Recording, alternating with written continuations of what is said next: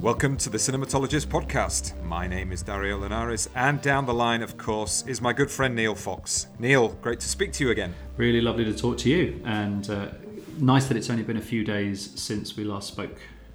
Yes, indeed. So this is the first episode that is airing that has the material from Filmstock 12, which is the film festival that you have just organised, or you've just finished delivering.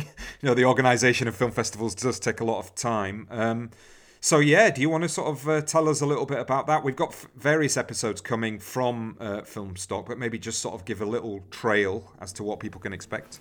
Yeah, so Filmstock 12 is an independent film festival that I've co-directed with Justin Doherty, and we've just done a 10th anniversary edition, which took place over 4 days in Luton, my hometown, and Justin's hometown.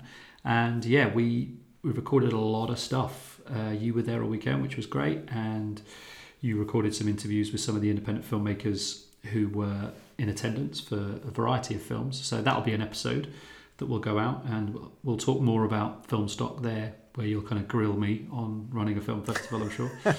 And yeah, I'm sure I will. And but we also did some long form conversations. So it was a really lovely weekend. Spent time with Jeannie Finley, who's been on the pod before, Kieran Evans, who's also been on the pod before, and kind of just getting really in depth about their work. And I spent time having a conversation with M.R. Carey, also known as Mike Carey, who was the screenwriter for The Girl with All the Gifts and is a really amazing comic book writer and novelist. So those three will be kind of standalone episodes because they were just really great conversations. And then the fourth one was a conversation with someone that our listeners will be very familiar with, which was Mark Jenkin. And we thought we'd get this one out to coincide with the end of year hurrah for Bait, which seems to be occurring right at the moment that we record this. Yeah, indeed. Just this morning, the Sight and Sound poll has come out, and Bait is number 8 in that, which I'm kind of, again, it goes back to my lists and awards. I don't know whether aversion is the right word, but just sort of questioning of what they do and what they're for. But it's kind of good and bad, I think. I mean, it's amazing that the film is on there, and I think it was always going to be quite high up, considering, the readership of Sight and Sound and the amount of publicity and how well Bait is done and how good a film it is, never mind all that. But then, you see other films around it, and then you have your questions about, how such lists are set up. But yeah, and then there's also the Independent Film Awards this Sunday. And then last night it won Best British Film at the Screen Daily Awards, and the BFI won Best Campaign. So it's another moment in a year of moments for Mark and the team. Yeah, so it was great to get him back on the podcast, because obviously he's been very busy throughout the year, and he sort of has been on quite a bit, hasn't he? Pre-Bait, but then his the campaign and the success of the film has dragged him in brilliantly in so many different places and spoken to so many different people, and it was really nice to get him back and have that time to chat. And I had approaches to what I wanted to say to him to try and pull him into different directions, which was really nice. And he was as forthcoming, and he's really sort of, he's a seasoned campaigner at the Q&A circuit now, which is great. Be interesting to listen back to the short chat that I had with him at Berlin just after just before he left, after a whirlwind few days of screenings there, and sort of compare how he's talking about the film now to how he talked about it as it was just kind of exploding back then. Be interesting to see, because it's great, because obviously there is a narrative that he's built up from doing it for so long, but it never feels like he's churning out the old answers. He's deeply passionate and thoughtful about his work and the film, which is great. And I think that the conversation that you had with him at Filmstock was a really, really great one, touching on a lot of things, which was not just about Bait, but kind of bringing some of that stuff up that we've known for a long time about his work, up to the point of where Bait kind of puts him in a different space and kind of brings him to a much wider attention. Yeah, I think that's right. And I always had that attention, because obviously there are lots of Q&As now. You can look at YouTube with the more mainstream lights than us, let's say. But I think the one thing that I really liked about this is I think that Mark sort of recognises the history and the not just the history with the podcast, but the history with you and I, in terms of we taught at the same university, and we come from a similar sort of, I don't want to say level, but appreciation and understanding of that there is a British film industry and a sort of, I don't want to say a clique, but you know what I mean. There are circles that one runs in, and Mark is definitely now in a different circle, let's say, he's got the potential to be because of Bait, but or a different layer of Dante's Inferno. Yes, yeah, maybe so. I mean, it's really fascinating to speak to him about that and where he's going to go in his career, because there are, off mic, he sort of talks about some of the difficulties that is bringing, but again, I think he's very forthright in what he says, particularly around politics. So I think we'll get straight into it, Neil, yes, and then we can talk a little bit more about what he said afterwards. So this is myself talking to Mark Jenkin at Filmstock.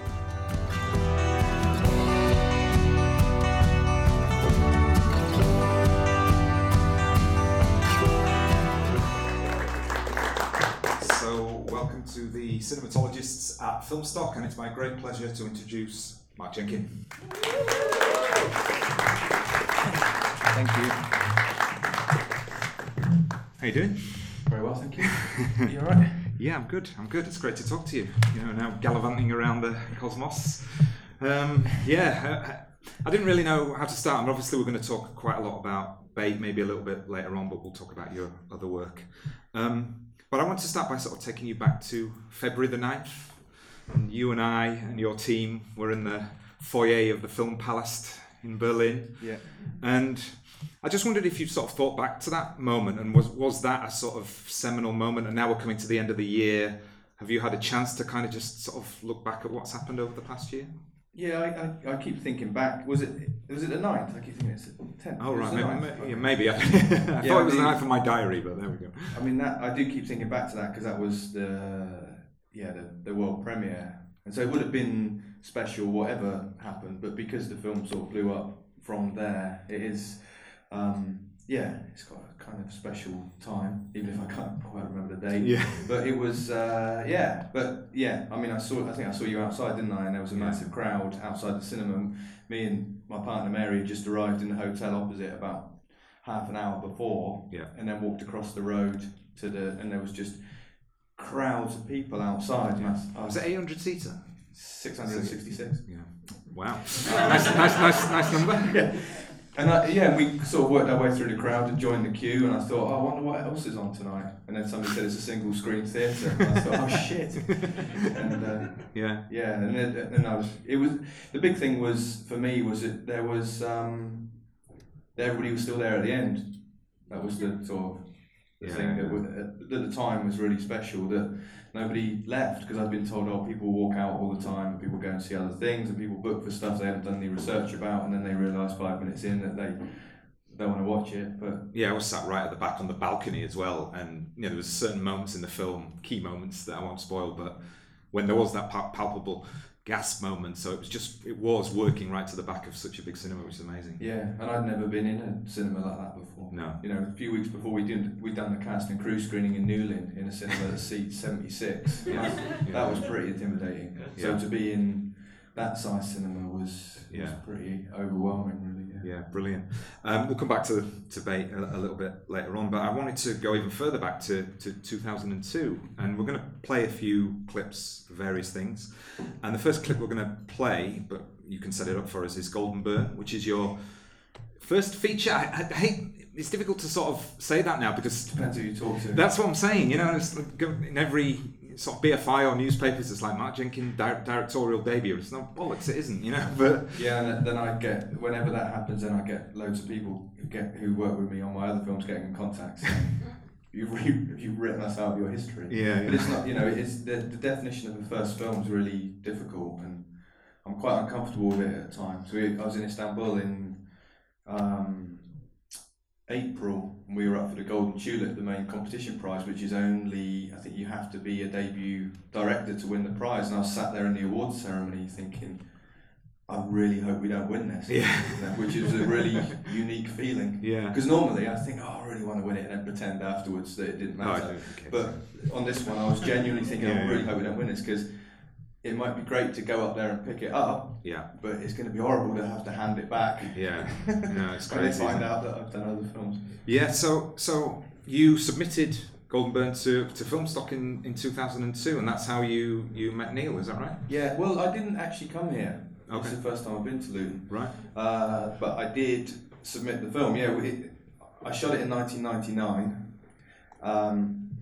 and then I finished it in 2002. I was working for a company in a post-production house in London, and as soon as I got to London, I was at Bournemouth for 3 years, and then I stayed in Bournemouth for a little while longer, working as a builder for a while, and then I ended up moving to London. I worked at a post-production house, and once I was in London, I realised how much I wanted to live back in Cornwall. And part of my therapy for dealing with not being able to be in Cornwall was to write a film about growing up in Cornwall. I took 2 weeks holiday just after the eclipse, which was I think August the 11th, 1999, so the second 2 weeks of August, went back to Cornwall and shot this film, and then spent 2 years editing it once I got back to London. And I used to, in the post-production house, I used to sneak off from what I was supposed to be doing and go into an edit suite and work on the film. Right. And then I got sacked because I wasn't ever doing what I was supposed to do. But the edit suite was it's just been recorded, isn't it? Just tell me where the cut point needs to be. Yeah. But the edit suite was in a different building, which you just had to know the key code. So after I'd been fired, I used to still go back in the nights and at the weekend and edit. And it was where the tape library was for the post-production house and the film library. So quite often somebody would come down to pick up a film, and I used to have to lie behind this low wall between the edit suite and this little kitchen area.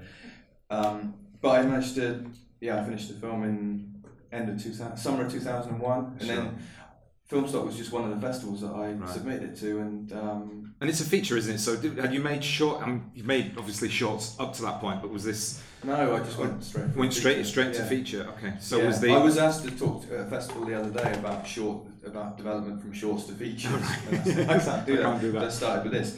I think it's 70 minutes or 68 minutes or whatever people decide. Define as a feature. You've got over 60, isn't it? I think. Yeah, maybe, yeah. So, in terms of the development of your filmmaking, then, do you look back at this film as a sort of blueprint for your development at all, or is it, does it encapsulate the things that you're still interested in? Yeah, definitely. And I think I sort of think of this film as the film that set me up as somebody who was self-sufficient, and somebody who, if I'm told that I can't do something, then that will mean that I will definitely then do it, which was the situation with this film, where people said make a short, and I just thought, if you're going to make a short, and this is personally, if I was going to make a short, I might as well make a feature film. And I think shorts are much harder to make than feature films, so I thought it'd be much easier to tell this story in a long-winded way rather than a concise way. And I think maybe in terms of the themes and the type of storytelling, this is a million miles away from what I do now, but I wrote Bait while I was editing this in 2001. So in fact, we shot draft 42 of Bait, and it had been written, I'd spent 20 years writing it. So it was written at the same time as this, and in fact, our mutual friend Denzel, who is an associate producer on Bait, when he first saw the edit, his first comment was, well, this is the sequel to Golden Burn. Right. So they're quite closely linked. That doesn't mean this is not going to be excruciating for me to watch. Now for the next 6 minutes. Especially the prologue, which is pretty on the nose. Okay. Well, we'll play the first. I think we've got the first 6 minutes of the film, so feel free to kind of hide or something. So can we play the clip of Golden Burn, and then we'll talk a bit more about it? What's your Cornwall? Weekend getaway? Summer retreat? Sailing in Fowey? King Arthur at Tintagel? Traffic jams on the ever-widening A30? Fishing trips from Padstow? Roughing it in a tent? Surfing at Fistral? Cornish pasty and chips? Clotted cream? Pixies? Or is it your home? Not your second home. Your only home.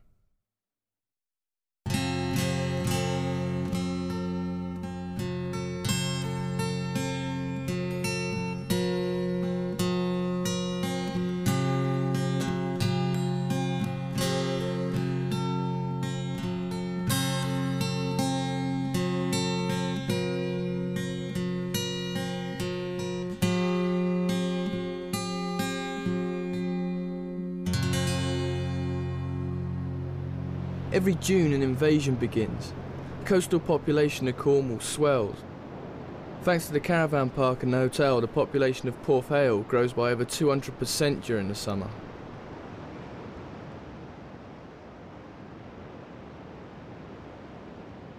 Loads of the Cornish coast is pretty much a holiday park now. Loads of visitors and part-timers. When you've lived there all your life, it's easy to forget that it was ever any different, and for the tourists and part-timers it must be impossible for them to know. Some of those visitors stay for a couple of days. Some stay for a couple of weeks. Some of them stay and just become locals. Sorry. I didn't hurt you, did I? No, I mate, I'm used to it. Let's have the ball, Henry. Shut up! You're living at Rose's cottage, aren't you? Yeah, I've just moved in there. Does he want to play? What's your name? Chris. Chris. My name's Henry. Does he want to play? Jim Chapman, went to school with him. Good longboarder, great photographer. Do you want to play? Yeah, cool. Right, yeah. You'll have to play in goal, right? Yeah, you have to play in goal. All right then.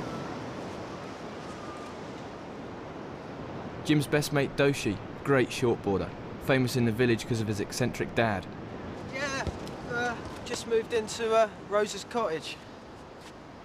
Nice glasses, mate. Cheers. Now, you'll find us a pretty agreeable bunch, OK? But don't pay too many minds to the chairman, eh? Right. Should I talk more outside to that way we get contentious issues out of the way first.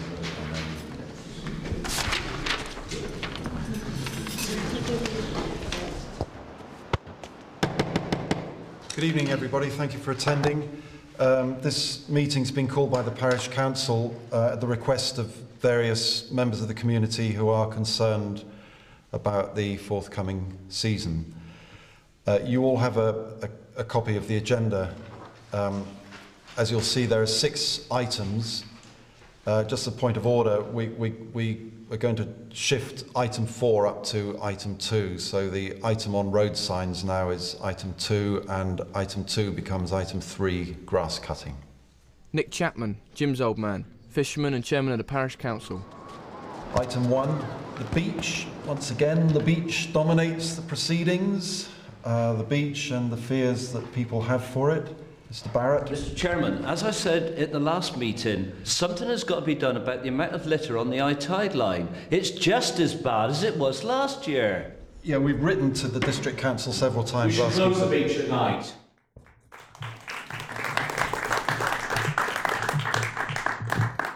Sitting next to Matt's just literally squirming there when that was being played. But I was just, because I'm in the film as well, I was just terrified that it was going to play long enough for me to appear. Yeah, we managed to exercise that. But how? I mean, clearly the sort of questions of the politics and the economics of what's going on in Cornwall is there already. I mean, is that something that you were kind of thinking about, like at school, and discussing with friends, and you know, how did that sort of become ingrained in your thoughts? Yeah, the idea of Cornwall being a holiday park was a sort of preoccupation. And actually in my narration, I said a lot of Cornwall's pretty much a holiday park, and Bate was called the holiday park until not long before we shot it. It was still called the holiday park. Yeah. So I think it was something that was, I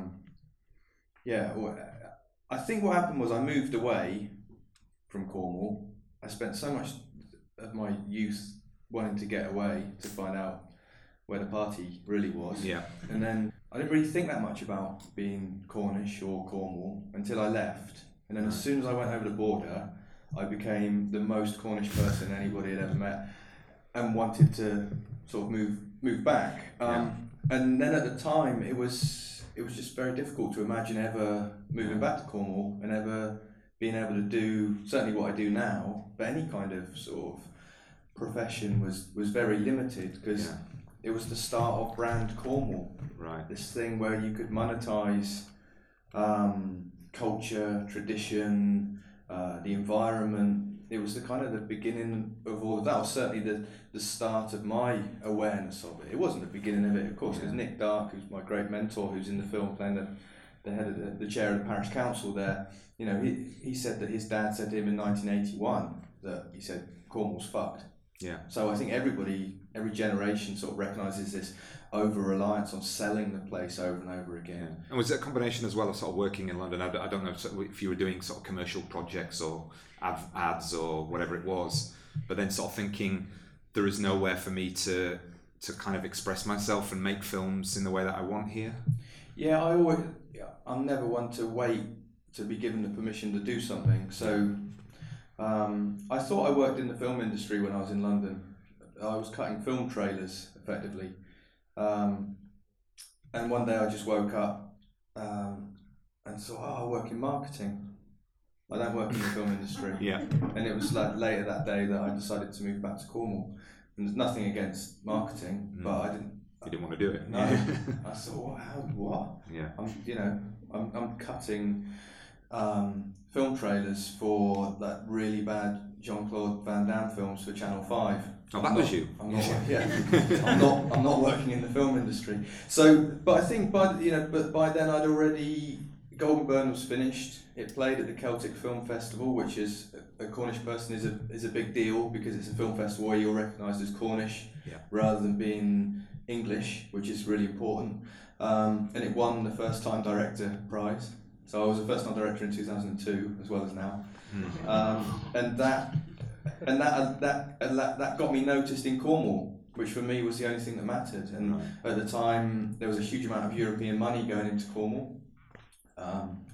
Just thankfully that's going to stop. Well, the Tories will make it up, don't worry. Yeah, of course. Yeah. And so the success of Golden Burn sort of on the pan Celtic stage, which is very important for me, got me the attention needed to be able to be given a grant to work in Cornwall on a new film. And I moved back in 2002, got some money, got a grant, and started writing a script. And that's been. And just before we move off Golden Burn, when you were in London, did you sort of think that there is the infrastructure and like the friendship group and maybe the sort of production possibilities in Cornwall to do this, or is it just literally because I don't care what I will work it out when I get there? No, there was nothing. Right. I mean, from my point of view, there was nothing. When I got back, I realised there was a real a grassroots filmmaking community, which I will be forever indebted to. Is what the Cornwall Film Festival was born out of. It was a group called CMR, the Cornwall Media Resource, but they weren't visible outside of Cornwall. So I wasn't in London thinking I need to get back to Cornwall because all of this opportunities down there. The university wasn't there. Yeah. There was nothing really there, and actually my friendship group wasn't there because everybody had done the same as me. They'd moved away. Yeah. So my sort of group of friends and my family, my new family and all of that kind of stuff, all comes out of moving back to this burgeoning industry. And meeting everybody afresh in 2002. Yeah, and you mentioned there Nick Dark, who you obviously sort of mention a lot, and is a mentor to you. And I've written some things down about the correlation between you and him and what he may have done for you, not just in terms of the sort of instrumental career, but just as an inspiration and that kind of thing. I mean, again, without being facetious. Maybe not everybody in the audience knows who Nick Dark is, but maybe you sort of explain, the kind of impact he had on you. Yeah, well, Nick was a playwright who was, he was much more than just the kind of voice of Cornwall, but for me, he was that voice of Cornwall. He was, he was at the Royal Court and, much bigger than a Cornish playwright, but for me, he is that sort of voice of Cornwall, and he made sense of what it meant to be Cornish at a time when being proud of being Cornish was quite a complicated thing, because what were you proud of, you know? And he made sense of what it meant to be Cornish, and to be proud of where you come from, and proud of tradition and the culture, but also to be outward looking and inclusive, and just, you know, he just had the most incredible mind. And, you know, if you read his work, his plays, it's all in there, you know, just this incredible writer. But and so I met him through my best friend at school, Jim, and another guy, Henry, his two sons, and so they're both in this film. And so I sort of I got to know Nick as my mate's dad, really. And then as I got into writing and felt that I had something to say through film, I realised my mate's dad was this, you know, I had access to this guy, and we became very close. And through this film, most of it shot at his house, him and his wife Jane, their house where Jane still lives, and it's this amazing house near the beach. The generations of his family lived in, and we were able to use it for several different locations. And at the same time as we were doing this, Nick had a commission to write a 3-part drama series for BBC, and I persuaded Nick to be in the film, you know, as you've seen, and he just loved having these young people around making a film. And actually he got in touch with his agent and said, I found the director for my BBC series. Right. And of course I was that 23-year-old who'd done nothing. Yeah. So I think the response was, yeah, okay. But you know, the belief that he gave me, this, you know, I would read everything of his that I read. This is just incredible, and he wants to work with me. So the momentum that gave me, I still live off that now. Yeah, and he was somebody as well very concerned with the past, but also not in a sort of maudlin, overly sentimental way. Just how does that shape the present and the future? And that obviously sort of is key in your work. Yeah, I think that I talk quite a lot about, because I have to justify the way I work to people quite a lot, because, you know, as I've been called many times on Twitter, you know, when people say something about the way I made the film, often the response is, "Oh, he sounds like a hipster cunt." You know, I get used to being called that quite a lot. Yeah. So I have to justify the way I work, and that it isn't gesture and it isn't fashion. Yeah. It's something that I'm interested in, a way of working that has been left behind through progress, and that's kind of what the theme of my work is about. You know, progress is inevitable, and it's important, and it's essential, and without progression, you know, as a species or whatever, we die out. That doesn't mean we shouldn't look at what we lose as we progress, and who decides how we progress. And Nick was very interested in that. Yeah. And on a very local level, the rebranding of Cornwall. What do we lose in the quest for ever more visitors? You know. And he was very careful the way he talked about it, and I cringed then, because I said, you know, talked about Cornwall and said, you know, every year an invasion begins. And, you know, using the word invasion, oh wow, you know. But it's also that somebody decides these things. It's not that it just happens for no reason. You know. No, and the idea that it's somehow natural, you know, but it's not. It's just a small group of people making a hell of a lot of money and disempowering a lot of other people, whose alienation and frustration then manifests itself in very dangerous ways, and that's where we're living today. Yeah. In terms of the sort of next few projects, I mean, the Midnight Drives is one, you know, obviously that again was sort of successful, and I'm wondering, you know, you're working with a group of people now, and then you cast Colin Holt, who got a lot of plaudits for that role. Is it important for you that they're Cornish? You know, how important is that they understand the sensibility? But how much is it about, you know, finding people that you trust, and, you know, like we were talking a bit outside, that you can sort of, you know, meet and discuss with, and they're on the same wavelength kind of thing? Yeah, the Cornishness thing is important in terms of the sensibility, but that's got nothing to do with, you know, that you kind of have to address what I would mean by Cornishness, and it's not, you know, I've got the same beliefs as Norman Tebbit in terms of what belonging to a country means. You know, some of the most Cornish people I know aren't technically Cornish, however you want to define that, but yeah, they've got to share my sensibility, but sometimes be totally at odds with it. because that's how the creative process works. Sometimes you need those people who don't share your sort of ideas about something, but are fully engaged in the way that a thing is being done, and that's all of my work is done in that way. Somebody like Colin, in some ways, I think pretty much everything I've done, Colin's been involved in one way or another, whether it's in front of the camera or behind the camera. But that's not to say we agree with everything with each other all the time. We have big disagreements about how things should be done and what we should do and stuff like that, but it's a really healthy relationship in that sense most of the time. Can be destructive like all close working relationships, but I've got a very strong tight-knit group of collaborators. Yeah, because Cornish film is a thing, isn't it? You know what I mean? And for better or worse sometimes, and it's sort of being part of that is an interesting dynamic, having worked there and being from the outside. Yeah, I mean, I don't know what it is really. I can only talk about my work. I don't, whether there's a movement or an industry, or you could say yes, but you could also argue there isn't. And were you involved with the university around this time? When did that sort of relationship? What with the Midnight Drives? Yeah, was it around sort of 2007? Yeah, so I think I went in. We had a rough cut of the film in 2007 and went into the university to... This is Falmouth University. Yeah, Falmouth University to... and it was when the course was becoming more of a practical course, or it was introducing a practical element to what was a theory course. And me and Simon Harvey, who's the producer, were invited in to screen a rough cut in probably 2007, and neither of us really left.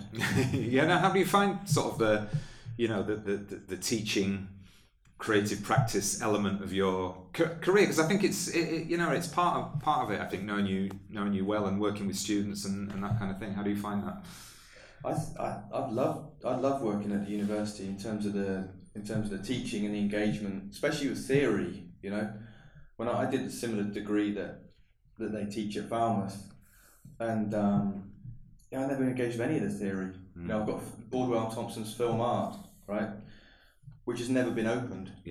3 years, it clearly has never been opened. Right. And then as soon as I started teaching, even though I was teaching on the practice side of it, suddenly all this theory opened up to me because I was meeting people like yourself, and I was thinking, God, this is like, this is a whole department where people just talk about film, and people just think about film, which can be quite unhealthy as well, but it's really inspiring and got me to engage much more with film history and and theory and the academic side of it, which has been amazing. I had 2 years out of the university quite recently, where I was sort of on a retainer for another project. So I wasn't at the university, and a bit of my brain definitely went to sleep in terms of engaging with the academic side of it. Yeah, and the Bordwell and Thompson book, I read that in the bath for fun now. Yeah, so I think it just shows that education's wasted on the young. Yeah. Well, I couldn't possibly comment. So we're going to show a full short of yours now, called Vertical Shapes in a Horizontal Landscape. And I remember this fondly because we met up in Hastings. I think we were at... Were we at Andrew Cotting's screening, or was it you screening with him? I can't remember. We were screening together. Yeah. What had happened was that Theresa May called the snap election. Yeah. And on the Thursday, me and you were chatting on Twitter, I think, and you were quite... You'd had a drink or two. Yeah, no, I you were going to go down to the recount of Amber Rudd's. And I said, and you were encouraging me to do it. I'll try and spot you on the TV because it was like 4 o'clock in the morning. Yeah. And they had the third recount because it was 300 votes. And it was so exciting because it was like because the exit poll had come out and it thought, oh God, there's some hope. And then all of it, and it just felt like everything was falling down around us. And I'd said to myself, I'm not going to stay up because the next day I had to travel to Hastings, which from Cornwall is a nightmare. Yeah. Because you have to go to London and then down. Yeah. So I thought I don't want to be up all night. But anyway, me and you ended up sort of staying up most of the night chatting about what was going to happen. Went up to Hastings, and then on the Friday night we were at the Electric Palace. Yeah, which was an exciting time because it was, you know, I'm talking from my own political beliefs. I'm not assuming everybody agrees with me here, but it was quite an exciting time because there was no government, was there? Yeah. And then the DUP turned up. Yeah. But it was quite exciting for a time because it felt like there was a little bit of hope. And and we did the screening with Andrew on Friday, and then I went round to his on Saturday morning and had breakfast at his place, and then I walked 26 miles from his house to Dungeness.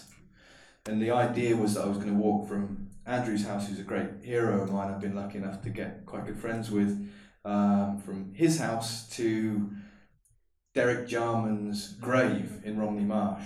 And that was the idea of these vertical shapes in the horizontal landscape. So the horizontal landscape being the dull world of film, and these sort of vertical colossus in my mind of art, you know. I say that now. I actually had the title before I thought of the film, and I made a film that was based around the title. Yeah. You know, sort of like, but it was a kind of delirious moment you were saying, because, you know, with all the political stuff you talked about, and then but you had the idea of you were going to, you know, because it's on 16 mil, is that right? Super 8. Super 8, sorry, beg your pardon.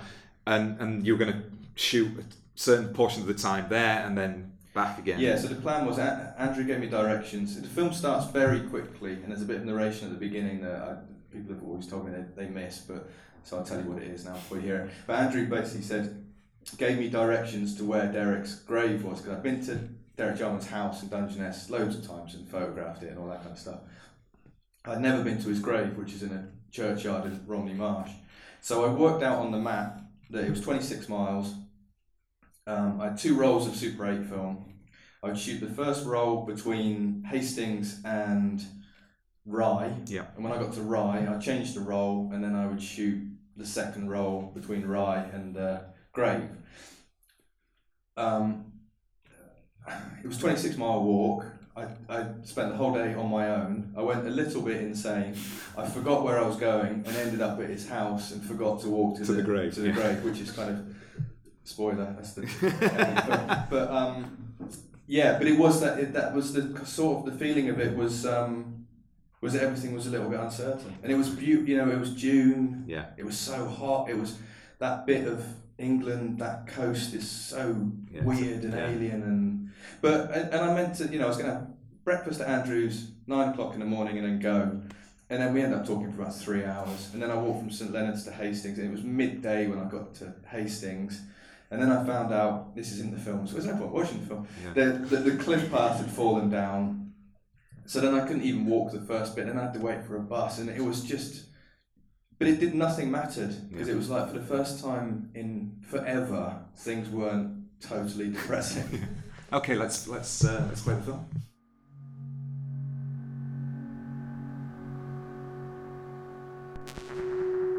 I stopped at the co-op and ate an apple outside whilst looking at the wooden church of St Richard. I lay in the field beside a drainage ditch, summoning up the energy to continue on to Rye, where at a junction I realised I had been before and saw evidence of like-minded people.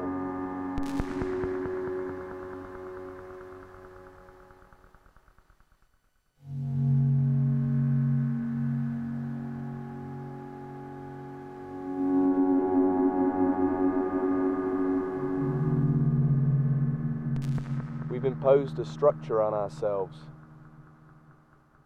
We've gone running towards painless, wipe-clean consensus with our arms out wide. The decision has been made, and the committee who meet in public have inevitably settled on vanilla.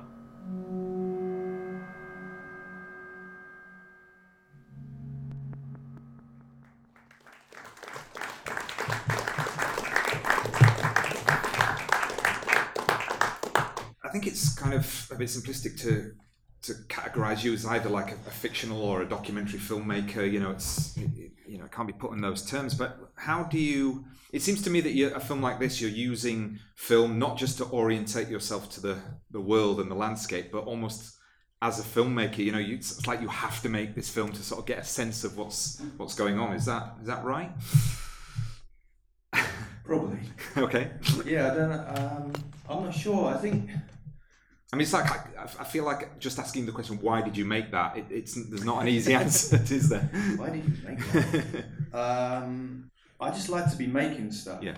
That's the main thing, you know. And I think it's probably best not to analyse it too much, because the idea that anybody has got any interest in listening to what I'd want to say might stop me from doing it. I mean, these diary films were born out of my frustration with being in development with other film projects and wanting to be making work, and thinking, well, I can just make films that are just for me.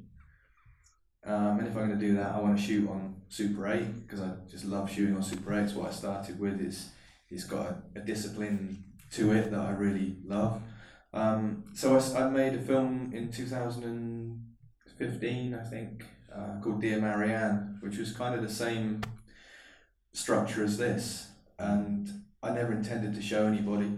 And a producer friend of mine, who was actually here yesterday, saw a clip of it online that I just put a tiny snippet of it up, and she wanted to see the rest of it. She saw it, she said, "This is great, you should share it." So I did, and then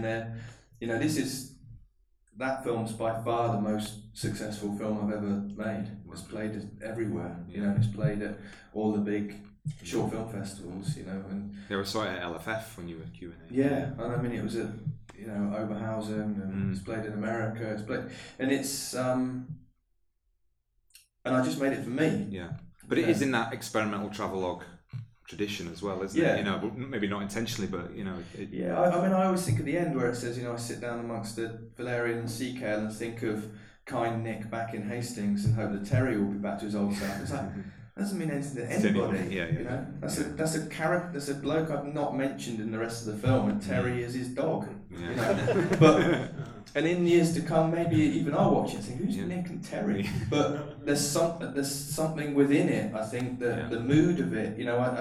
I'm a big believer in Bresson's theory that it's more important to feel a film than understand it. And I think by just making stuff yourself, it becomes so specific that it's got, I feel that film, I remember that day, I remember the emotions, and I still feel that when I watch it. And I think maybe the reason it plays so well is just because people recognise that. They don't have to understand what it is. It just captures something that, maybe people don't.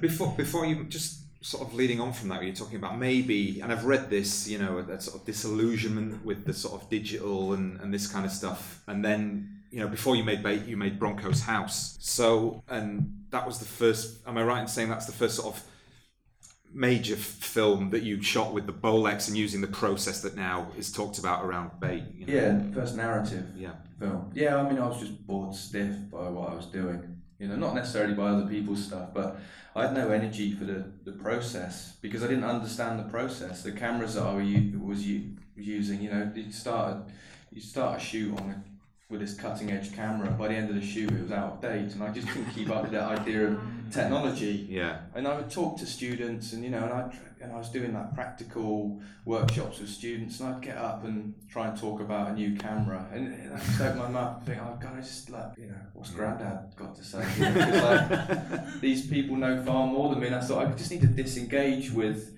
the technological side of it, because that was what was leaving me cold. I was shooting stuff on a DSLR, and I thought, this is the future.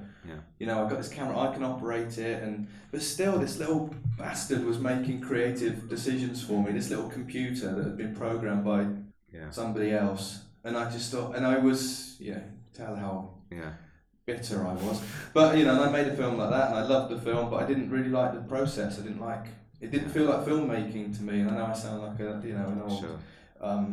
Being nostalgic or whatever, but then, as I've said many times in interviews, I got ill, not related to shooting on a digital camera, something else, and then I had to have an operation, and then I was laid up on the sofa for weeks, and I watched Mark Cousins' The Story of Film, 15-hour documentary. I watched that twice, and I thought, I want to capture the passion that man's got for filmmaking. And so I went back to what I'd loved doing, which was shooting on Super 8, the alchemy of an image arriving and all that kind of stuff. It was never an aesthetic thing, Right, okay. So it's not the connection between the materiality of doing it on film and processing or all that stuff you do yourself, and then somehow that materiality is burned into the image somehow. It's just more about you. I don't understand it. I don't understand why I love it so much. I'm quite, you know, I quite often try and rationalise it, but I just love it, and that's why I love it so much. Is because I don't know why. You know, film's just weird, isn't it?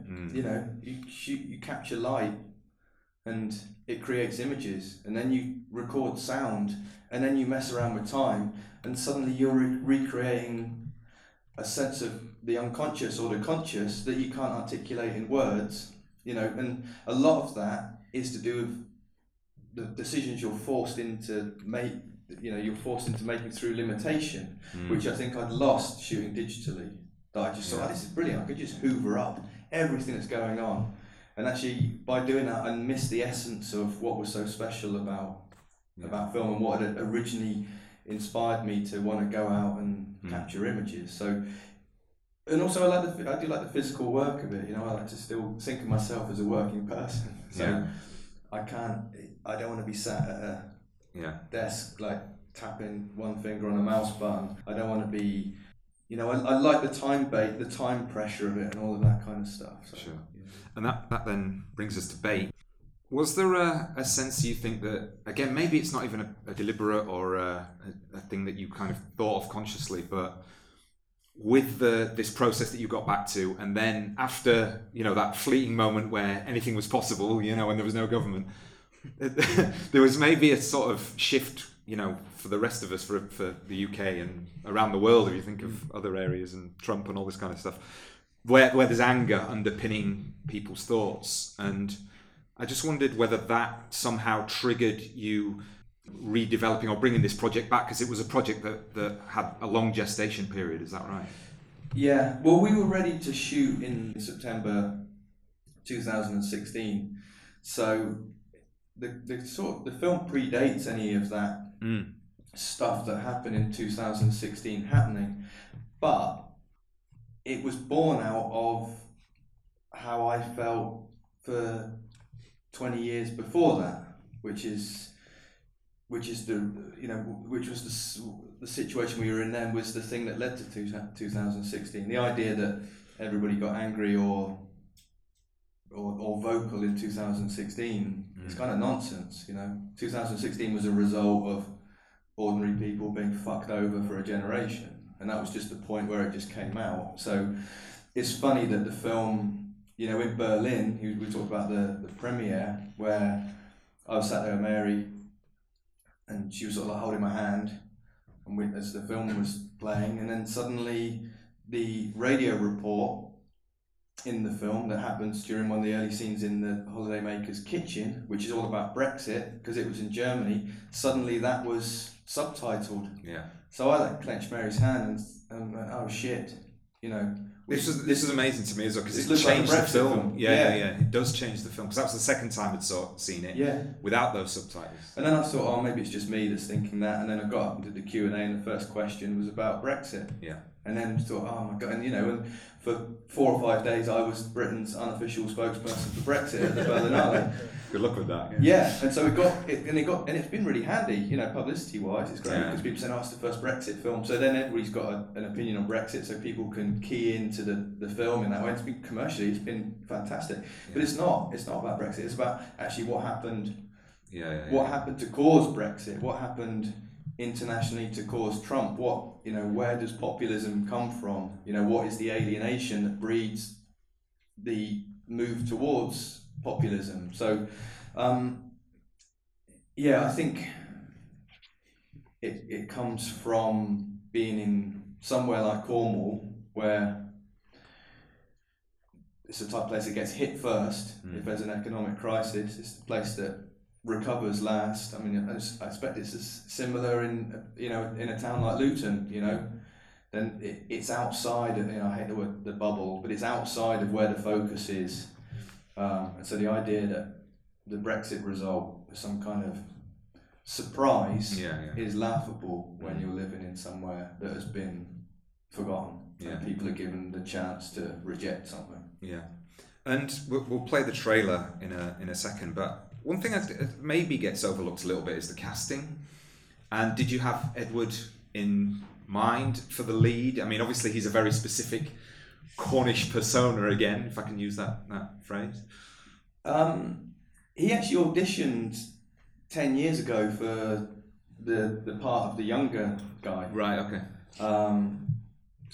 And we always laugh about it because I can't remember him auditioning, but he can. But my memories of the audition process are based on, we did an open casting thing, which is something that I don't do anymore. I don't like that process, but one of the tapes disappeared, and I think he must be on the tape that disappeared. So, but I met him. He worked with Mary on a big site-specific theatre piece, and I just thought he was great as a performer. And he's a big bloke. Yeah. Physically, he's fantastic for that kind of character. And he's just, by trade, as well as a trained theatre actor, he's a stand-up comic. He's got this alter ego, Kerno King. And I like the idea of working with funny people and then not giving them the chance to really rely on that, and looking at the kind of tragedy that might be behind that humour. Yeah. And once we decided, there was no looking back really. He was, and now I can't imagine anybody else playing that. No. I mean, it was amazing. Sort of when we were in the Curzon in Bloomsbury, and there's Edward Rowe from Cornwall and Brad Pitt next to each other on the posters, which was fantastic. I thought. Yeah. And then I think just as important though is Simon Shepherd and Mary Woodvine, and they're really important in terms of the roles that they're playing that have to have a character behind them, but they're also, embodying the things that you're criticising. And particularly, I love that, what you talk about, Simon, sort of being the David Cameron character. Yeah, that was my direction. He asked me for some direction at some point, which I tend not to give too much direction once the casting's done. And there was a particular scene, he said, how do I play it? And I said, just play it like David Cameron. Just be charismatic and charming and the life and soul of the party, until somebody tells you that you're not allowed to do the thing that Mummy always told you could do, and then you just throw your toys out of the pram.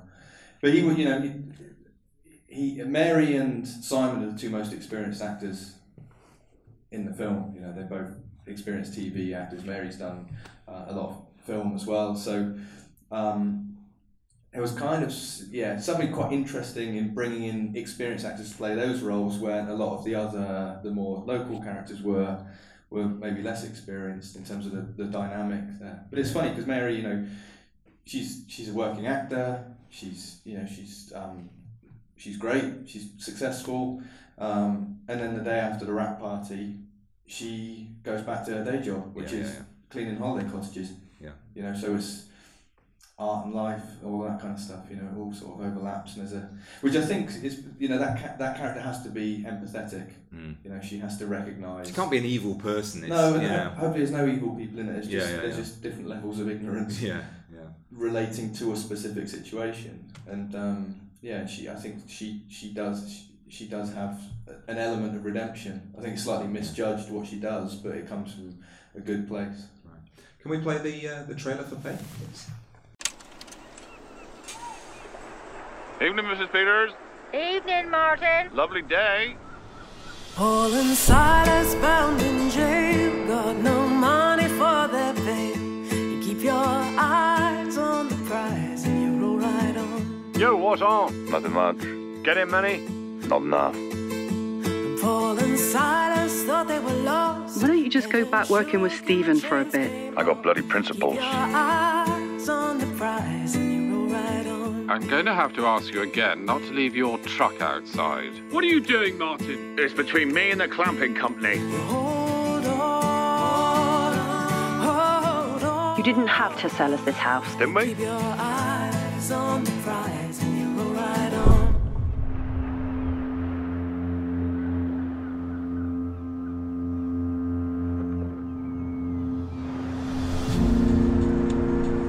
He was so posh, I honestly thought he was speaking German. Losing your temper isn't going to help. I haven't lost my temper yet. Your old man wouldn't have shut the pub in the winter. Bloody disgrace you are. Sell out! Get out!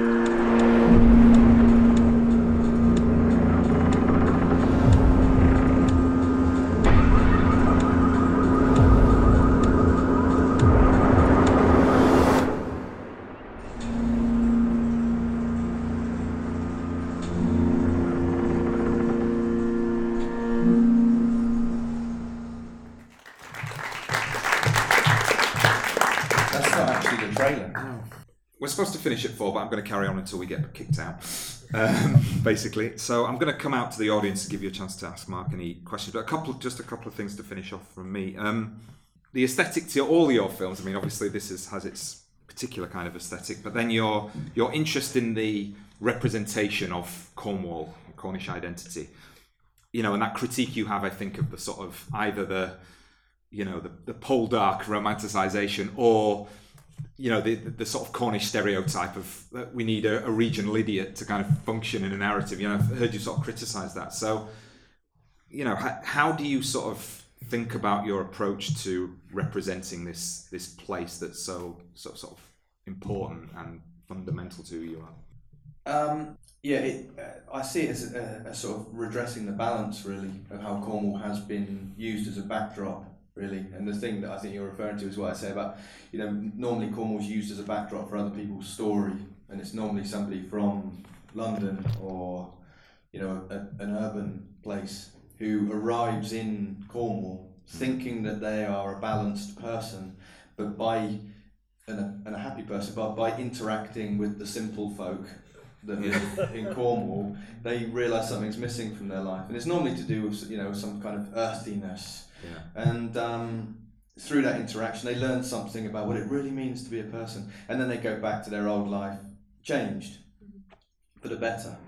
The Cornish people never change; they are just background. So you have a stupid one, a brassy one, a funny one, another stupid one, a clever one. Yeah, but at who's read a book or two. At some point in the story, you realise that person isn't actually from Cornwall. They've just lived there for a long time. Right, and they gotcha. came from somewhere else. And it's just late. It's just late. If you want to write a stupid character, just give them a Cornish accent. Simple. If you're lazy, or you investigate what that character actually is, and but people tend not to do that.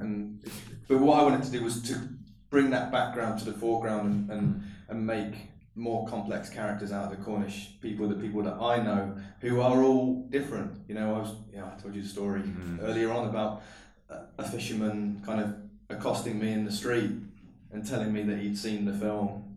And then went on to sort of talk to me about at first I was thinking, oh no, is he unhappy with the way that the fishing industry is being portrayed? But then he went on to display this knowledge of film and sort of referenced other stuff whilst talking about bait. He goes, every people are portrayed as being so simple in terms of who they are and where they're from, but actually everybody is a complex being, and you don't see most of those people on screen. Most people are used as background for a certain type of person's story, and film culture suffers as a result. I just wanted to say, I think it's fair to say that throughout your films they are quite bleak. You know what I mean? It could be read that way, let's say. I've just wondered if you do ever get any pushback from people in Cornwall whose sensibility might be, why can't it be a lighter, more positive representation of Cornwall? Yeah, and the only negativity I've had towards the film is from some Cornish people who don't like the way the Cornish people are portrayed. Right. And the big fear going in, not necessarily from me, but well, a little bit from me, was the portrayal of the incomers was going to be problematic, but a lot of it has been from people who want to recognise themselves on screen and are worried about how they're being portrayed, which I completely understand. But I think the film's got it's not a feel-good ending. No. But there's a note of positivity. Yeah. At the end of the film, there is the fishing continues. And there's a young generation on that fishing boat, and the young generation is female. I think all of those things that was all very deliberate. That was the message at the end. And there's hope in it. There's always hope in any situation. And it's interesting as well because the politics are kind of ambivalent. Because on the one hand, you could just sort of maybe react and say, oh well, you're just saying that all these people coming in are really kind of problematic. And I don't think. I mean, I've heard you talk about entitlement a lot. The Nigel Farage. Yeah. Well, yeah, true. But like I've heard you talk more about sort of. It's not the economics and the money coming in, people visiting. It's the entitlement. And I've heard you sort of talk about that. Yeah, because people ask me people who haven't seen the film ask me what the film's about. People who have seen the film tell me what it's about, which is really helpful as well, because it does make me realise what it is about. But for me, people say, what's it about? And sometimes I say, it's about fishing, but it's not really about fishing, or it's about tourism, and it's not about tourism. For me, the film's about entitlement and what a poison entitlement is, certainly within British society. I mean, I think we've seen that recently with a recent TV interview, the sense of entitlement that some people have, and still we send our kids out into the street to wave flags at these people. And I think that runs through society from the top to the bottom, and it's so dangerous, and it's so ill-conceived, and it's so destructive, and it's so ugly. And from an example like that to another example, in Cornwall in the summer, near where we live, there's a tiny little beach that nobody really knew about, but a lot of people know about now. And people park all over the road so they can go down to the beach, normally in huge black Land Rovers. And then in the summer there was a situation where there was nowhere to park, so people were parking in the bus stop. So the bus stop was full of these huge cars. And the bus couldn't stop because it couldn't get off the road and into the bus stop. And that bus is filled with people who are cleaners going to clean the houses of these people, And I just looked at that one and I thought, that's it. That's that's the Cornish postcard for me. Yeah. Is this total lack of balance. This idea that if you've paid a bit of money, you can do anything. Or even worse, if you've been born into a bit of money, you can do anything. And it's disgusting. So, does anybody have any questions for Mark? Pretty scared at the back. Is there any? Nobody's coming. I'll pass this back because I do need you on the recording. Hi, thank you very much for coming along, Mark. I wanted to ask a question. It's quite prevalent that the music that you use in your finished films are very atmospheric and very kind of slightly ambivalent soundscapes. I was wondering, when you're in the writing process, do you use music that you know you're going to want to use, or do you use music that you just kind of have in the background and it filters in? The actual score of the film? Yeah, but also like when you're writing, do you play like music that you know that you can rely on just to be in the background to help you focus? Yeah, sometimes. I tend to listen to music all the time to sort of determine my state of mind. So I listen to a lot of ambient music. The score for Bait I did myself, and I did that at the end of the editing process. The latest short film I did, we had a composer, Kingsley Marshall, who created a palette of sounds beforehand that not only did I work on pre-production listening to, but we also played it on location while we were shooting, because I don't record any location sound, so I can play music while we're shooting as well. The new film that we're shooting in May, I'm now doing the score at the moment, and the score to a certain extent will determine quite a lot of the visuals. And in fact, some of the film is set underground, so we're getting to the stage now where once bits of the score have been recorded, we're actually going to now take them underground and play them in old mine shafts and re-record them and stuff. So the score is something that happens really early on. With Bait, there was never meant to be any score on it at all, but I bought an old analog synthesizer to play around with to distract me from the edit of the film, because I was getting too consumed with the edit. But because it was playing in the studio, like you say, it became background for the film and ended up going into the film. Any other questions? Hi Mark. Hello. Just awesome to see the trailer again. My question is, with the success of this film, how are you going to manage to retain the same kind of DIY, hands-on control that you've had in your films to date? Are you excited about branching out and having bigger budgets, or do you want to stay in your very kind of control vision this is me, I'm in my film kind of feeling? Yeah, smaller budgets would be better.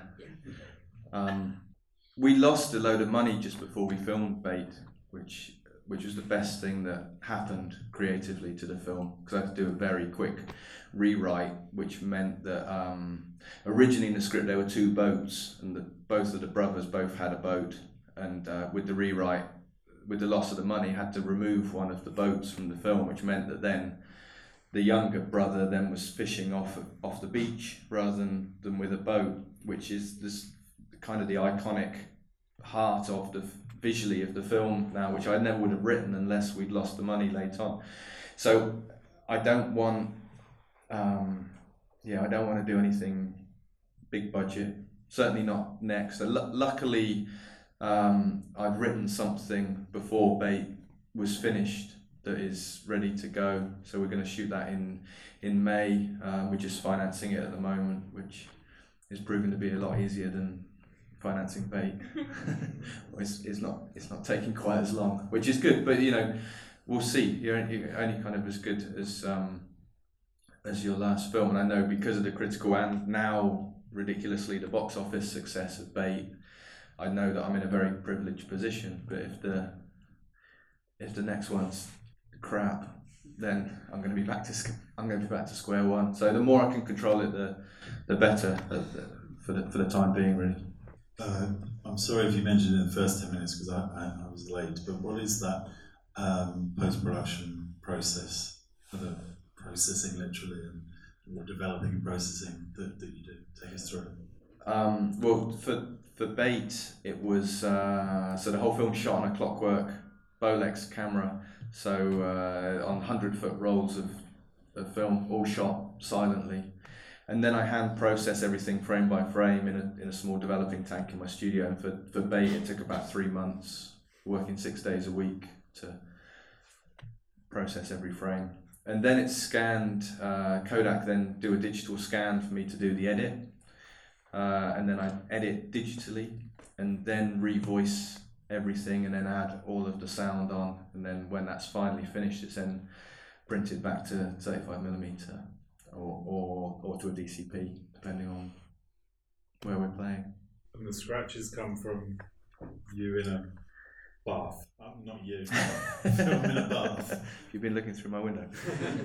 The scratch. Somebody said to me, it's amazing how you spent all that time adding all of that grain and the scratches, and I always have to say that's my best attempt at processing film. And actually it's a really clean negative and a really pristine negative until it gets to the washing stage, and I've got no way of washing film without it scratching because it's just done in a bucket underneath a tap in my studio. So there's 100 foot in the bucket and it just turns slowly in the bucket, so the edge of the acetate scratches the emulsion, and that's just the way it goes. And you can kind of tell the more scratched it is, the more the tap must have been turned on when I was washing it.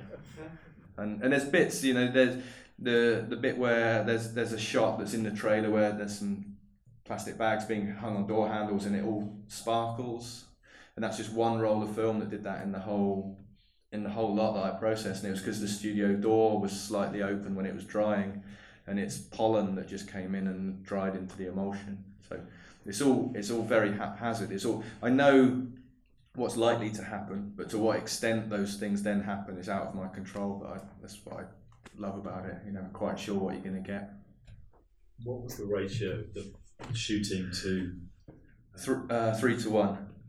So we shot 4.5 hours of footage for a 90-minute film, and it was I just shoot one take and then one safety. So it's not, people always say that's 2 takes, but it's actually one take, and then I don't vary it. I don't say, right, let's do something different. It's an exact replica of the original take, just so that if there's a technical problem. So and pretty much everything gets put in there one way or another. I tend not to. I think there was one shot on the whole shoot that we did that didn't end up in the film. We maybe have time for one more question. Hi. You're obviously a big advocate for using film. And with things like The Lighthouse using film, do you feel there's a bit of a resurgence in film, getting that warmth, maybe imperfections in filmmaking? Do you feel that's sort of starting to come back more, becoming more prevalent? Yeah, I'm surprised at how many films seem to be shot on film now. While we're being told that it's all over for film, but then you have to question who it is who's telling people that. I mean, I've been travelling with the film internationally since February, and I've seen so many films that are shot on film. But that might be because I'm at sort of art house film festivals where people are more likely to shoot on film. But I think what's encouraging is people with no money shooting on film, people with very small budgets. Because I think what the danger was that if it's people like Chris Nolan, Quentin Tarantino, and Steven Spielberg advocating for shooting on film, they're a certain type of director. And there's a danger that then that shooting on film becomes something that's elitist and sort of like top dollar. Whereas working with amazing producers, we were able to put together a way of working and finance that meant that we didn't spend a lot of money, but we shot on film, and that's the thing that people seem to be most surprised about. People within the industry are constantly saying, "Well, how did you shoot it on film?" It's just don't waste anything. It's the most wasteful art form. The amount of sort of like the lack of discipline that, it's fine if you design a project that's very free flowing and wasteful. That's fine if that's in your intention. But people kind of people who go like miles over budget. You think, how did you do that? So I think. Yeah, I mean, I love film. My favourite film of last year was a digital film. So I'm not a snob about it. I think sometimes I see films that are shot on film that I don't like because I don't feel the work's gone into it. And other times I see a film that's shot digitally and you can just see the amount of work and heart and soul that's gone into it. So I love all sorts of film, but personally my strength is working with film. I think certainly working with film's the thing that makes me excited to get up in the morning. And if you're going to make films, I think you've just got to love what you're doing. And any other way of working, I wouldn't have that enjoyment. And I think that's probably there's a lot of people who feel like that. I think. Well, we're out of time there. Can I just say it's great to get you back on the Cinematologist, your spiritual podcast home. We knew about you many years before Mark. Don't worry. I do keep mentioning you as I know. And hopefully I'll still be on the podcast when my career's gone down the we'll keep you there, don't worry about it. But, please join me in thanking the brilliant Mark Jenkin. Thank you.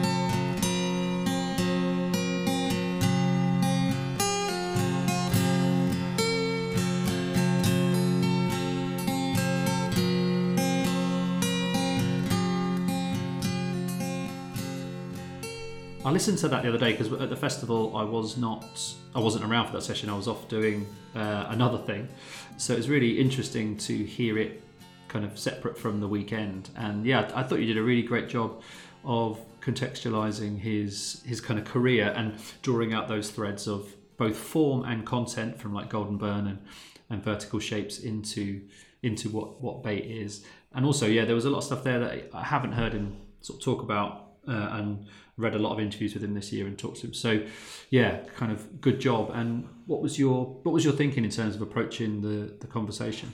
Yeah, cheers, man. It's interesting because B asked me, how much preparation you have to put in for Q&As, and I said, well, if it's a full screening, which we didn't have this time, generally you're asking 4 or 5 questions afterwards to kind of warm the audience up, and then it's over to them because you've only got 20 minutes. But these ones I've done before where it is an hour or so, and there are clips kind of welded in to the narrative. So you've got to kind of paint a narrative, and it's whether you go, how much you sort of go chronologically. And this seemed, it seemed obvious because we were talking a lot about Golden Burn, which is his first feature, although, that is a sort of contentious definition as Mark outlined at the beginning. But yeah, I wanted to talk about the ways in which his relationship to Cornwall, his development as a filmmaker, the kind of ups and downs of that, how he saw himself in relationship to the kind of films that he made. And then I sort of wanted to draw him out a little bit more on the politics of it, because I think I've seen him give a couple of Q&As where he's been ready to go, you know what I mean? And the questioner has sort of gone on to other things. And I felt that I wanted to let him have that sort of latitude, you know, as much as you do as a crowd. I mean, he doesn't need me to let him, but do you know what I mean?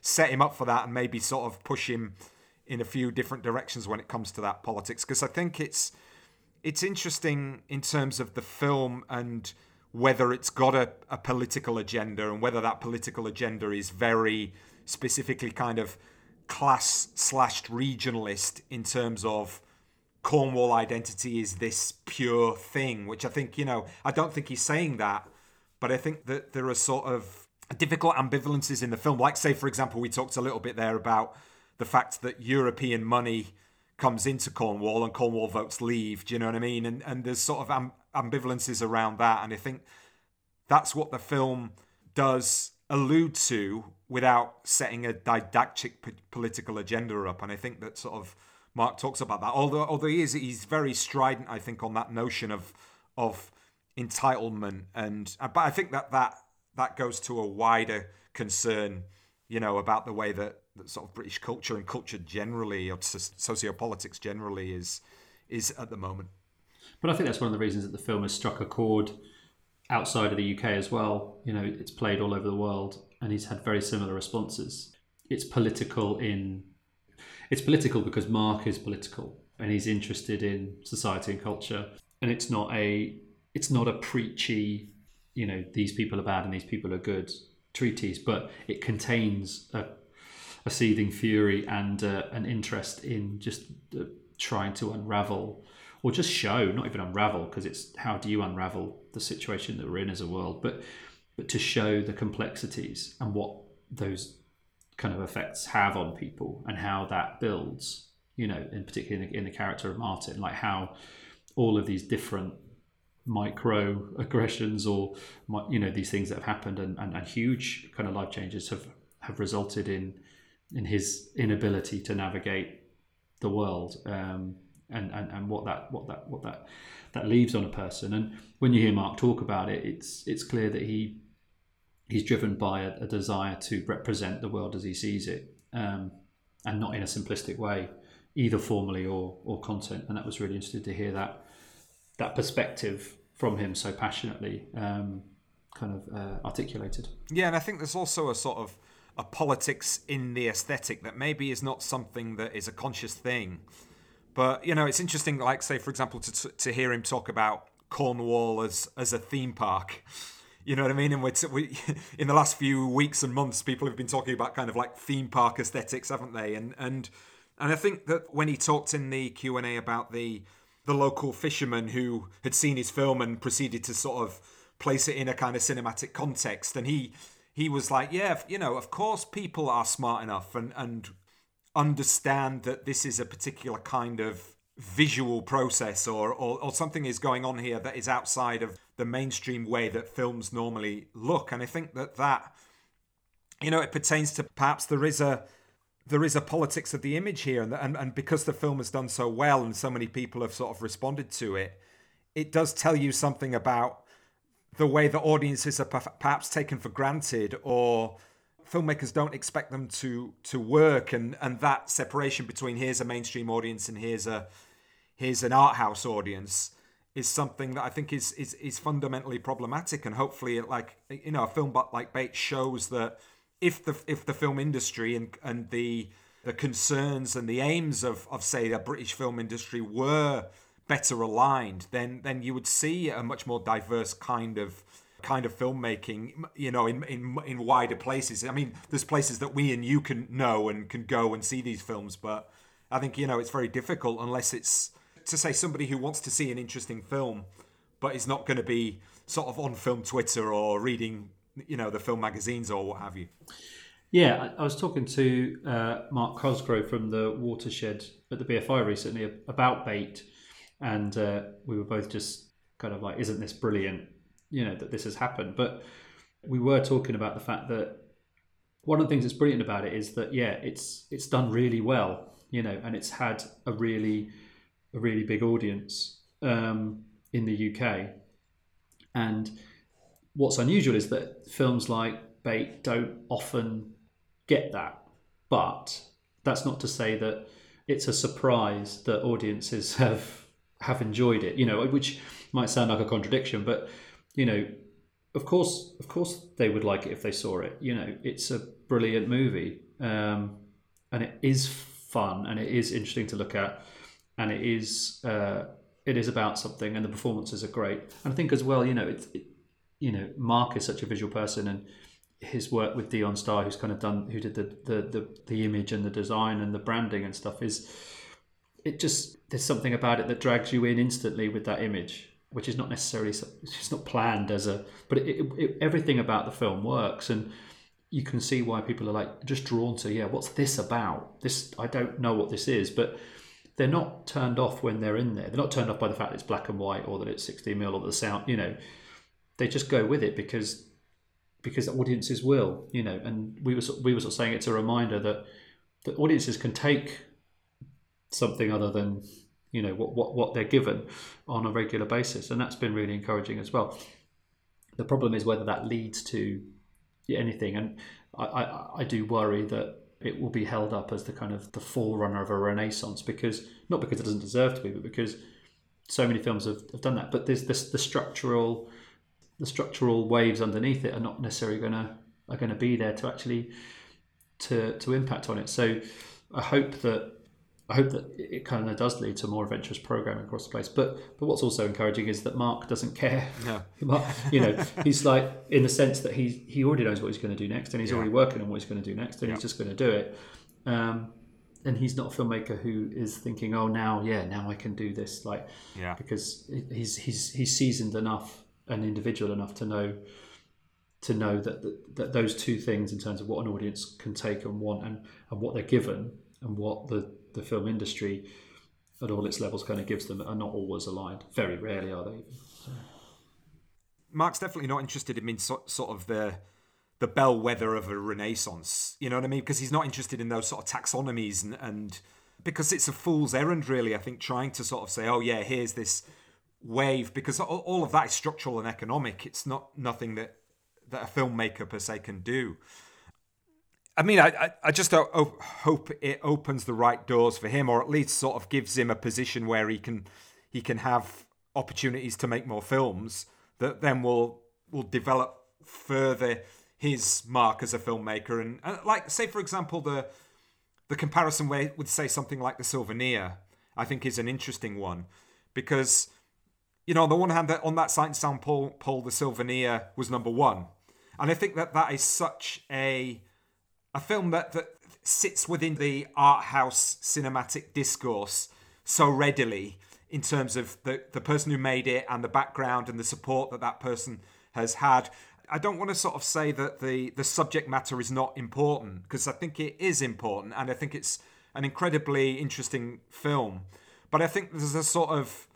Bait doesn't it doesn't come from that same filmmaking complex, I think. I'm struggling to find the right words for it, but it seems to me that's a film that I'm not surprised that that's number one on the Sight and Sound poll, because it fits into that kind of sensibility of a film-going audience in London who is interested in sort of cinema speaking to itself and that kind of thing. And I'm not saying again like that doesn't have interesting issues around sort of gender identity and power structures and relationships and all that kind of, and even class to a certain extent. But I think there's an anger and a rawness to Bait that gives it that thing that makes it an important film, a very important film for the moment, and is doing something, I think, beyond what a film like The Souvenir is doing, which is a subjective thing. I know. But I think you.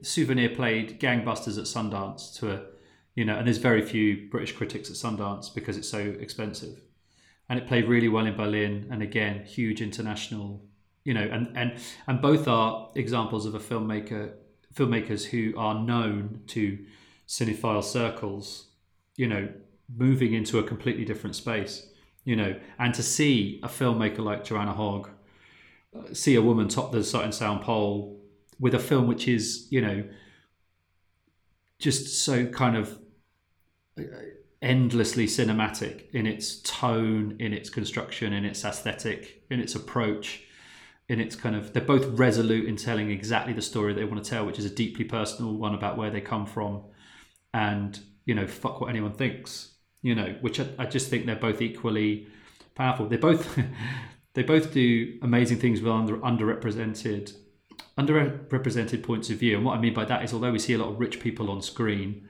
you know, we don't see them like they are in The Souvenir. We don't see them as nakedly human as they're portrayed. And Hogg's openness to kind of, you know, mine her own past, I think is kind of remarkable. And you know, not brave, but it is something that men are lauded for doing all the time. And it just feels like, why are we not lauding this woman for doing it? Scorsese's The Irishman. You know, how many plaudits can you give to a man who's being really reflective? And these are, you know, essentially very rich murderers, you know, but we love them. You know, we love spending 3.5 hours with these rich people who murder people and are made rich by murder, but we can't spend 2 hours with a woman of privilege, kind of wrestling with that privilege.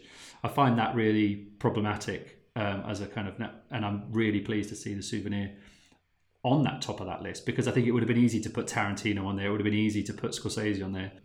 And I just find this kind of, and just being in Berlin and knowing there was 2 British films in Berlin that were the talk of the festival, and they were both shot on film, and they were both very personal stories, giving us perspectives that are not seen in that way, was so exciting. And like everything, when it comes down to, well, why does it have to be one or the other? It's the problem over and over again with we're trying to find ways of pitting films against each other and making everything a competition. And it's like, that's kind of annoying, because it's like we should be talking about both these films and celebrating them as kind of British masterpieces, because that's what I think they are. Yeah, no, I take all of that on board. And maybe it's just, again, there is a slight, because I didn't like The Souvenir as much as you did, but I take all of those things on board. And that hypocrisy when it comes to sort of big films that Scorsese or Tarantino has made is definitely there. I'm not arguing that. Yeah, let me ask a question in terms of, like, could you have imagined, you know, that Mark would have a film in the Sight and Sound top 10? No, not at all. No. And it's exciting. It's so exciting. And it's like, it's an amazing achievement for him. One that we knew was deserved. And I was talking to Kings about this morning. It's like, you know, just every day, it's like, can you believe it? And it's like, it feels great that he's getting that level of recognition, and that people are finally seeing what we've known for a long time, which is this guy is a genius. You know, this guy is he's one of our best filmmakers. He's a brilliant artist, and just can't be more pleased for him in terms of being able to. Every year I read the list, every year, and you know I love lists, and it's just so excited to be able to just see it so close up and see someone who actually deserves it get to that level. It's just amazing. But I think that's very true, but again, it relates to what I was saying before, because it's kind of like, the reason I say no, I couldn't expect that, is because I just don't think that, you know, a sort of Cornish filmmaker at the back of beyond shooting on 16mm would ever be sort of taken seriously in terms of being in that, you know, in that realm. And again, you know, I understand what you're saying about Joanna Hogg and the sort of gender aspect of it. Yeah, there should be a woman there, and if it was a man with a similar kind of film, we may be lauding that. But I think that there are other power dynamics that stop certain people succeeding, or make it more difficult. The framework's more difficult for them to succeed from whatever their position is. So I think that is a complicated thing, and I just, you know, it is great, exactly like you're saying, that you know, he got accepted to Berlin, and you know that it was the critics there and the audiences there just did see this film. You know, I mean, think of how many films are at Berlin, and it was one of the films that was on everybody's lips. Amazing, yeah, it was phenomenal, yeah, exciting. It's been a privilege to be, kind of part of the journey of the film and his career to this point. Yeah, absolutely. So thanks so much, Mark, for coming back to us and keeping us on your radar. Not that he would never have not done that, but you know what I mean. It's just great that he gives us the access and the time and discusses everything with us. But he's down there. He's going to be down there teaching with you and doing the crits and all that very soon. He'll be back to reality. Well, I mean, yeah, if he is even down here, do you know what I mean? Because I think that's the thing. It's like every week it just gets. I don't, we've hardly seen him here because it's just been such a whirlwind year, and with the Biffers, and there's BAFTA nominations, and I'm sure he's going to be in there. Hopefully at the kind of best British film level and the. Well, if he's not on the best British film list, then you know what I mean. It's not like you would say what's the point, but it's kind of like that's when it kicks back in, and you think, yeah, of course he wouldn't be. Yeah, you know but I mean? I'm hopeful that and pretty sure that will happen. And then so who knows when our paths will cross again. So I'm really grateful to Mark for taking the time out of an insanely busy schedule to come to Luton for Filmstock and share his wisdom and experiences with the audience. That was. And obviously for the podcast as well. That was really, really gratifying. So thanks, Mark. And thanks to you for letting me do that. I appreciate it. That was a pleasure. Yeah, it was. I've enjoyed being a listener on that. It was great. It's interesting, isn't it? Just to sort of finish off, and I know we've coming to the end now, but how much maybe the Q&A is a sort of art in and of itself. The hosting of the Q&A, I always sort of find that now, and different people do it different kinds of ways, and I don't know. Have you got any thoughts on that? Yeah, no, I think that it's kind of goes. But I think we've talked about this on the podcast. But realizing in the last couple of years that I'm really interested in conversation. And I take that very seriously, and kind of doing the sort of setting up these podcasts at the festival the way I did was a chance to have conversations. Because. Kind of I agree with what you're saying about a post-film Q&A is a very specific thing, and often it's just trying to touch a lot of bases and get the audience involved.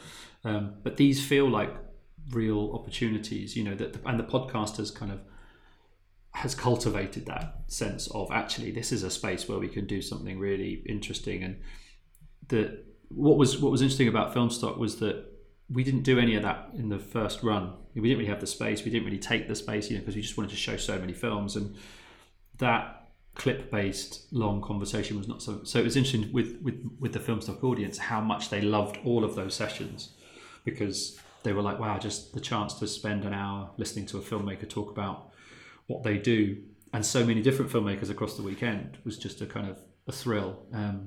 And more and more, that's what I'm interested in doing. A lot of the stuff I do for film criticism now is interview based, because I just love it. I love doing this podcast with you for that reason as well, and hearing you. It's great hearing you talk to Mark for an hour, because it's just that's the content. That's the content I want. That's the hot content I'm interested in. Great, but I think the wheelhouses of us do slightly differ in a way, don't they? So, and that's always useful. Yeah. You know what I mean? To have that. I mean, the stuff obviously. The sort of Kieran Evans and the Jeannie Finley and the Mike Carey Q&As were definitely in your wheelhouse, just in terms of both knowing them and knowing what to ask, but also in terms of the kind of filmmaking that you're talking about. So, and I was at the Jeannie Finley one, and I think people will really like that, especially fans of a certain TV show, of course. Indeed. Great. So we'll wrap it up there. So thanks very much, Neil. We'll talk very soon, of course. We will, in about 30 seconds. The secrets are out. Yes, the time travel exploits of podcast presenting. And cool. Yeah, no, this was great fun. So yeah, thank you. No problem. Thanks very much to our listeners for their continued support. You can get in touch with us on the usual channels. We're on Twitter @Cinematologists, on the email cinematologists@gmail.com. And of course, if you really want to support what we do, you could have a look at the Patreon page, get all of our bonus material. We've got a newsletter coming out very soon and other bonus material to come.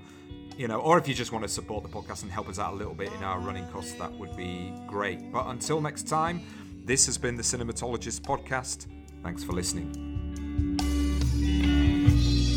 They tumble and fight, they are